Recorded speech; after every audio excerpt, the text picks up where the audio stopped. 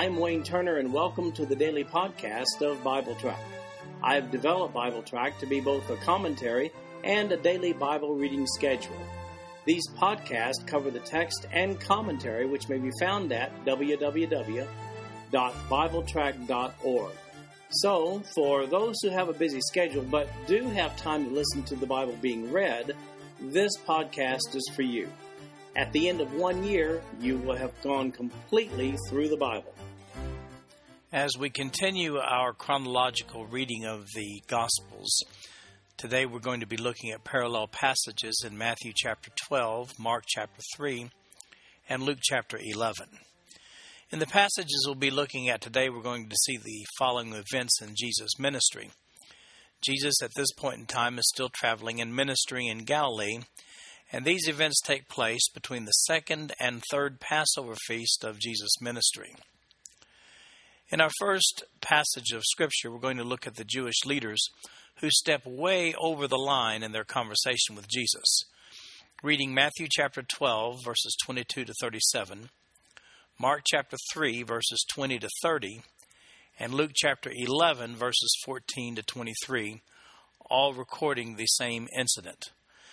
Matthew chapter 12, verse 22. Then was brought unto him one possessed with a devil, blind and dumb. And he healed him, insomuch that the blind and dumb both spake and saw.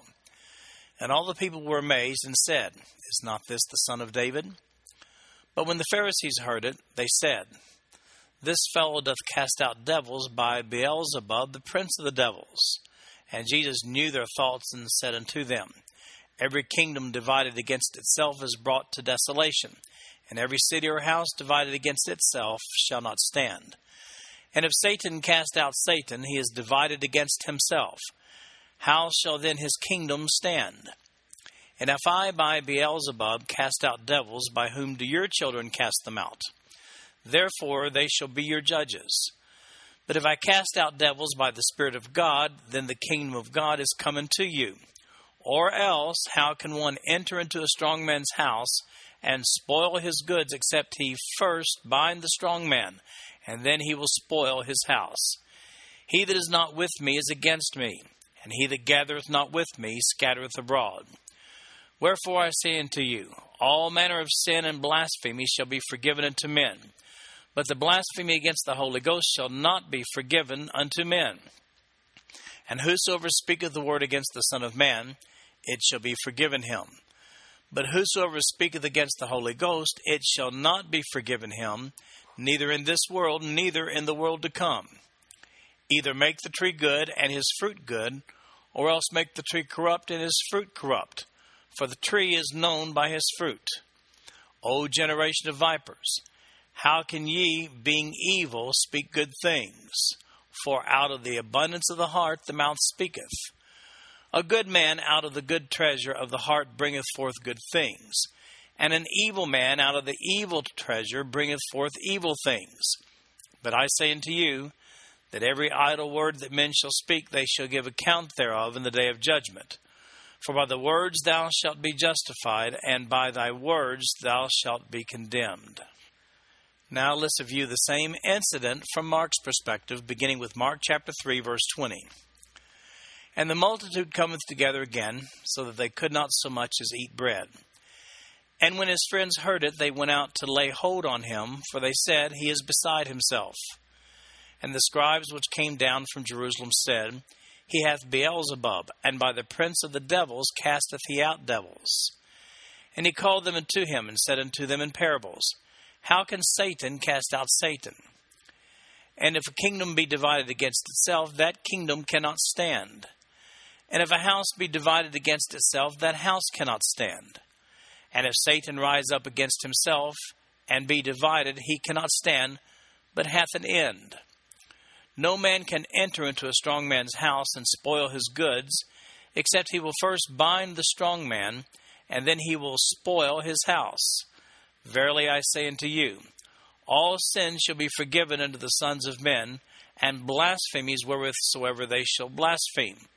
But he that shall blaspheme against the Holy Ghost hath never forgiveness, but is in danger of eternal damnation, because they said, He hath an unclean spirit. Now the same incident, but this time from Luke's perspective, in Luke chapter 11, beginning with verse 14. And he was casting out a devil, and it was dumb. And it came to pass, when the devil was gone out, the dumb spake, and the people wondered. But some of them said, He casteth out devils through Beelzebub, the chief of the devils. And others, tempting him, sought of him a sign from heaven. But he, knowing their thoughts, said unto them, Every kingdom divided against itself is brought to desolation, and a house divided against a house falleth. If Satan also be divided against himself, how shall his kingdom stand? Because ye say that I cast out devils through Beelzebub. And if I by Beelzebub cast out devils, by whom do your sons cast them out? Therefore shall they be your judges. But if I with the finger of God cast out devils, no doubt the kingdom of God is come upon you. When a strong man armed keepeth his palace, his goods are in peace. But when a stronger than he shall come upon him and overcome him, he taketh from him all his armor wherein he trusted, and divideth his spoils. He that is not with me is against me, and he that gathereth not with me scattereth. Of the three accounts, Mark doesn't directly mention the healing miracle that brought about this discussion, as do Matthew and Luke. As a matter of fact, Mark begins his account by mentioning the crowd control problem that existed, so much so that they were not able even to sit down for a meal. Mark reports in verse 21 that Jesus' friends went out to pull Jesus from the crowd. It's not clear from the text who said, He's beside himself. It's also not clear what's meant by that phrase. The phrase beside himself comes from the Greek word existemi, which can refer to actions reflecting insanity, or it can mean to be astonished or amazed. If it was the reckless crowd witnessing the casting out of demons, in verse 22, who made that statement, the conversation of demon possession that follows would indicate that they might have tried to portray Jesus as insane. If, on the other hand, it was Jesus' friends who made the statement, they could have been using the term in the context that Jesus was overwhelmed by the crowd. On this occasion, Jesus cast out a demon, and the people, naturally, they're amazed. Not the Jewish leaders, though. They remain unimpressed and even accuse Jesus of casting out demons by calling upon the chief demon, Beelzebub. That's derived from 2 Kings chapter 1, verse 2. They're talking about Satan himself. Jesus shows the fallacy of such an outrageous accusation, but did they go too far this time with their verbal attacks on Jesus? Well, yes, they did go too far. Impugning Jesus, which the Jewish leaders habitually did, well, that was one thing. But to see the demonstration of the power of the Holy Spirit manifested through Jesus and then call it the work of Satan, that went way over the line. We see this sin clearly identified in Mark chapter 3, verse 30, where it says, Because they say he hath an unclean spirit. It's vital that we understand what brought on this condemnation. Specifically, they rejected the deity of Jesus and ascribed his source of power to Satan himself. You simply don't get a stronger rejection of Jesus as Savior than that. I'm convinced that this situation is unique. Yes, I said unique. In that these leaders viewed face to face the manifestations of the Spirit through Jesus and yet accused him of being motivated by Satan. Now, I make that point because of the misuse of this passage by many today. Specifically, some people have incorrectly been told that they cannot be saved. Why? Because of having blasphemed the Holy Spirit at some point in their past, meaning and being accused of having laughed at those who spoke in tongues or otherwise proclaimed themselves to be demonstrating the manifestation of the gifts of the Holy Spirit. Well, let me just categorically say that's an outrageous assertion. Again, let me point out that this scenario cannot be duplicated in this age. No one is prevented from being saved because of such an act. Now, if you'd like to get a fuller understanding of the manifestation of the spiritual gifts, then check out my written notes on 1 Corinthians chapter 12 on BibleTrack.org. You may have noticed that Matthew gives more coverage to this incident than Mark and Luke do. Notice particularly Matthew 12, verse 32. It says, "And whosoever speaketh the word against the Son of Man, it shall be forgiven him. But whosoever speaketh against the Holy Ghost, it shall not be forgiven him, neither in this world, neither in the world to come." Matthew uses the Greek word aion to describe the longevity of this condemnation. Neither in this age, because that's what aion means, neither in this age, nor the age to come. That age to come is the kingdom the Jews have been anticipating. That's the Messianic age, the time when the Messiah reigns. That's what they were all anticipating. Jesus makes reference to this kingdom age in Matthew chapter 12, verse 28, and again in Luke chapter 11, verse 20. And there he proclaims that if his actions are of God, then the Messianic age is come upon you. His own words. Immediately following the outrageous claim by the Jewish leaders that Jesus was motivated by Satan, Jesus explains the principle of fruit-bearing as applied to ministers of God. I just can't resist mentioning Galatians chapter 5, verses 22 and 23. Here's what those two verses say. "But the fruit of the Spirit is love, joy, peace, long-suffering, gentleness, goodness, faith, meekness, temperance. Against such there is no law." Here's the bottom line. When the source is God, the fruit is always good. As the discussion between Jesus and the Pharisees and the scribes continues, we see in this passage that only Matthew and Luke report on this incident. Matthew 12, verse 38. "Then certain of the scribes and of the Pharisees answered, saying, Master, we would see a sign from thee. But he answered and said unto them, An evil and an adulterous generation seeketh after a sign, and there shall no sign be given to it, but the sign of the prophet Jonah. For as Jonah was 3 days and 3 nights in the whale's belly, so shall the Son of Man be 3 days and 3 nights in the heart of the earth. The men of Nineveh shall rise in judgment with this generation, and shall condemn it, because they repented at the preaching of Jonah, and behold, a greater than Jonah is here. The queen of the south shall rise up in the judgment with this generation, and shall condemn it. For she came from the uttermost parts of the earth to hear the wisdom of Solomon, and behold, a greater than Solomon is here." Now let's look at Luke chapter 11, verse 29, the same occasion. "And when the people were gathered thick together, he began to say, This is an evil generation. They seek a sign, and there shall no sign be given it, but the sign of Jonah the prophet.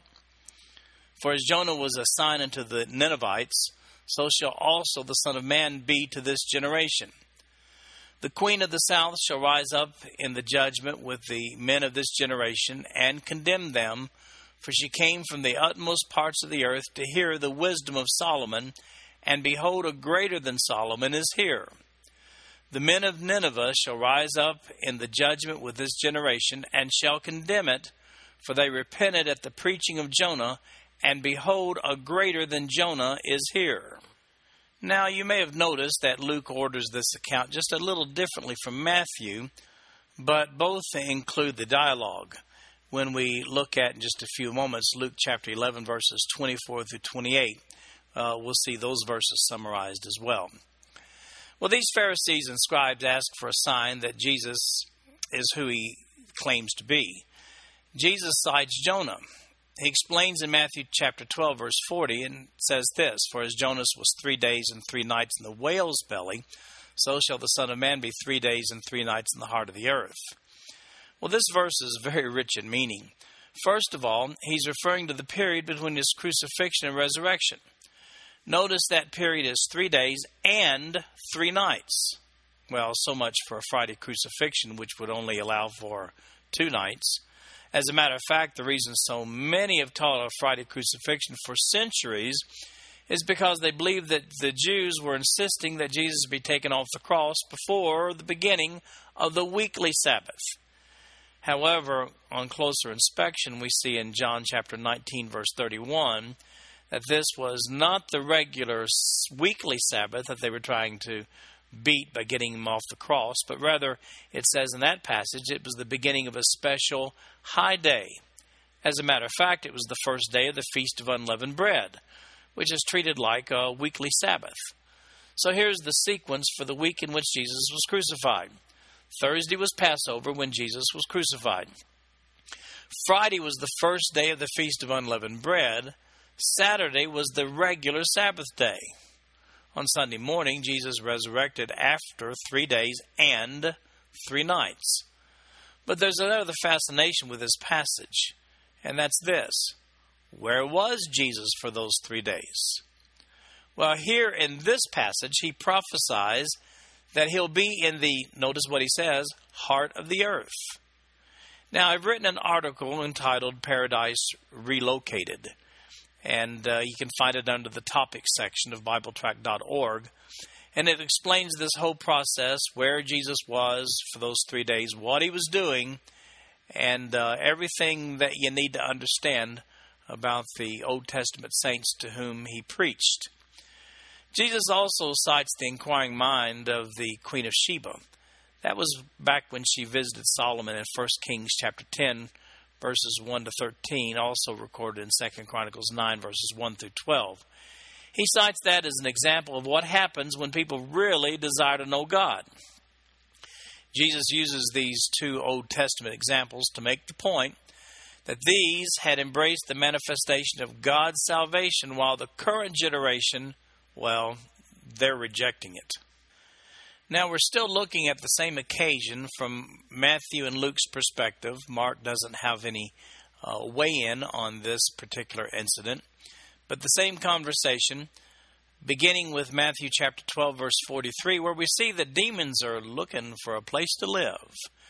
Matthew 12:43. When the unclean spirit is gone out of a man, he walketh through dry places, seeking rest, and findeth none. Then he saith, I will return into my house from whence I came out. And when he is come, he findeth it empty, swept and garnished. Then goeth he, and taketh with himself 7 other spirits more wicked than himself, and they enter in and dwell there. And the last state of that man is worse than the first. Even so shall it be also unto this wicked generation. Now let's look at Luke chapter 11, beginning with verse 24. When the unclean spirit is gone out of a man, he walketh through dry places, seeking rest, and finding none. He saith, I will return unto my house, whence I came out.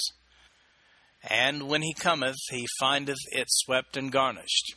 Then goeth he, and taketh to him 7 other spirits more wicked than himself, and they enter in and dwell there. And the last state of that man is worse than the first. Now, Jesus is still addressing these same Jewish leaders who made that outrageous accusation against him up in Matthew chapter 12, verses 31 and 32. Here's the lesson. If you don't fill your spiritual void with God's Spirit, you may be disappointed with your next tenant. People often ask me if I think a believer can be possessed by a demon. My answer is absolutely not. It really flies in the face of New Testament consistency to believe that a believer can be indwelt by the Holy Spirit of God at salvation and at the same time be indwelt by a demon. Just look at 1 Corinthians 12:13, my notes there, and Romans chapter 8, verse 9, again, my notes, and you'll see what I mean. As a matter of fact, is that not exactly what Jesus is saying here in this passage? He implies that a demon sets up housekeeping in a vessel which is spiritually devoid, not the scenario that exists in a believer who is indwelt by the Holy Spirit, which happens at salvation. Now, on this same occasion, we have a couple of incidences here that only Luke records. First of all, a woman that hollers out a strange blessing. Reading Luke 11:27. And it came to pass, as he spake these things, a certain woman of the company lifted up her voice and said unto him, Blessed is the womb that bare thee, and the paps which thou hast sucked. But he said, Yea, rather, blessed are they that hear the word of God and keep it. The word here, blessed, in that passage is translated from the Greek word makarios. It means fortunate or well off. Furthermore, the Greek word for keep there is philasso. It's a word meaning to guard or keep. We're talking about hearing and guarding God's Word. Yes, indeed, those who trust Jesus by faith are truly, truly blessed. Now, as I mentioned earlier, Luke sequences his conversations a little differently from that of Matthew. And so we talked about Luke 11:29-32 when we referred to the comments of Matthew chapter 12, verses 38-42, both of them talking about the same conversation during this bout with the scribes and Pharisees. That brings us to Luke chapter 11, verses 33-36.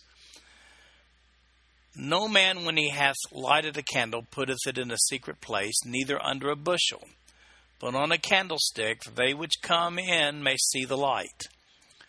The light of the body is the eye. Therefore, when thine eye is single, thy whole body also is full of light. But when thine eye is evil, thy body also is full of darkness.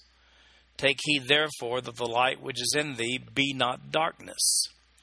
If thy whole body, therefore, be full of light, having no part dark, the whole shall be full of light, as when the bright shining of a candle doth give thee light. Well, this follows the occasion of Jesus giving Jonah in the belly of the whale as an analogy. He has explained who he is and what his ultimate sign manifestation will be, and that's going to be his resurrection. Now, what will you do with this light? On the same occasion, and in the next incident that takes place that day, Matthew, Mark, and Luke all weigh in. And here we find that Jesus' mother and brothers send for him. Matthew chapter 12, verse 46. While he yet talked to the people, behold, his mother and his brethren stood without, desiring to speak with him. Then one said unto him, Behold, thy mother and thy brethren stand without, desiring to speak with thee.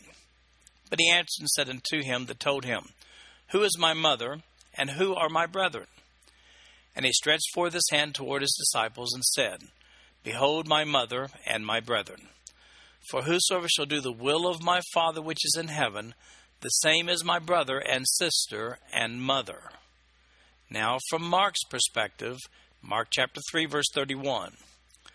There came then his brethren and his mother, and standing without, sent unto him, calling him. And the multitude said about him, and they said unto him, Behold, thy mother and thy brethren without seek for thee. And he answered them, saying, Who is my mother, or my brethren? And he looked round about on them which said about him, and said, Behold my mother and my brethren. For whosoever shall do the will of God, the same is my brother, and my sister, and my mother. Now, from Luke's perspective, Luke chapter 8, verse 19. Then came to him his mother and his brethren, and could not come at him for the press. And it was told him by a certain which said, Thy mother and thy brethren stand without, desiring to see thee. And he answered and said unto them, My mother and my brethren are these, which hear the word of God, and do it. When Mary and her other sons, the brothers of Jesus, come to where Jesus is speaking, he uses this occasion to introduce the concept of the body of Christ. We refer to the body of Christ as the church. It's a reference to all those who've trusted Jesus Christ as their Savior by faith. Jesus makes the point here that his relatives, as God in the flesh, Savior of the world and Messiah, well, they aren't just limited to those who are physically kin to him, but that extends to all those who accept Jesus Christ by faith. This concludes our podcast for today. I'm Wayne Turner, and if you'd like to read along with our commentary online, go to www.bibletrack.org. Thank you for listening in today. The background music for these podcasts is an original composition written by the music director of Faith Bible Church, Paul Walker.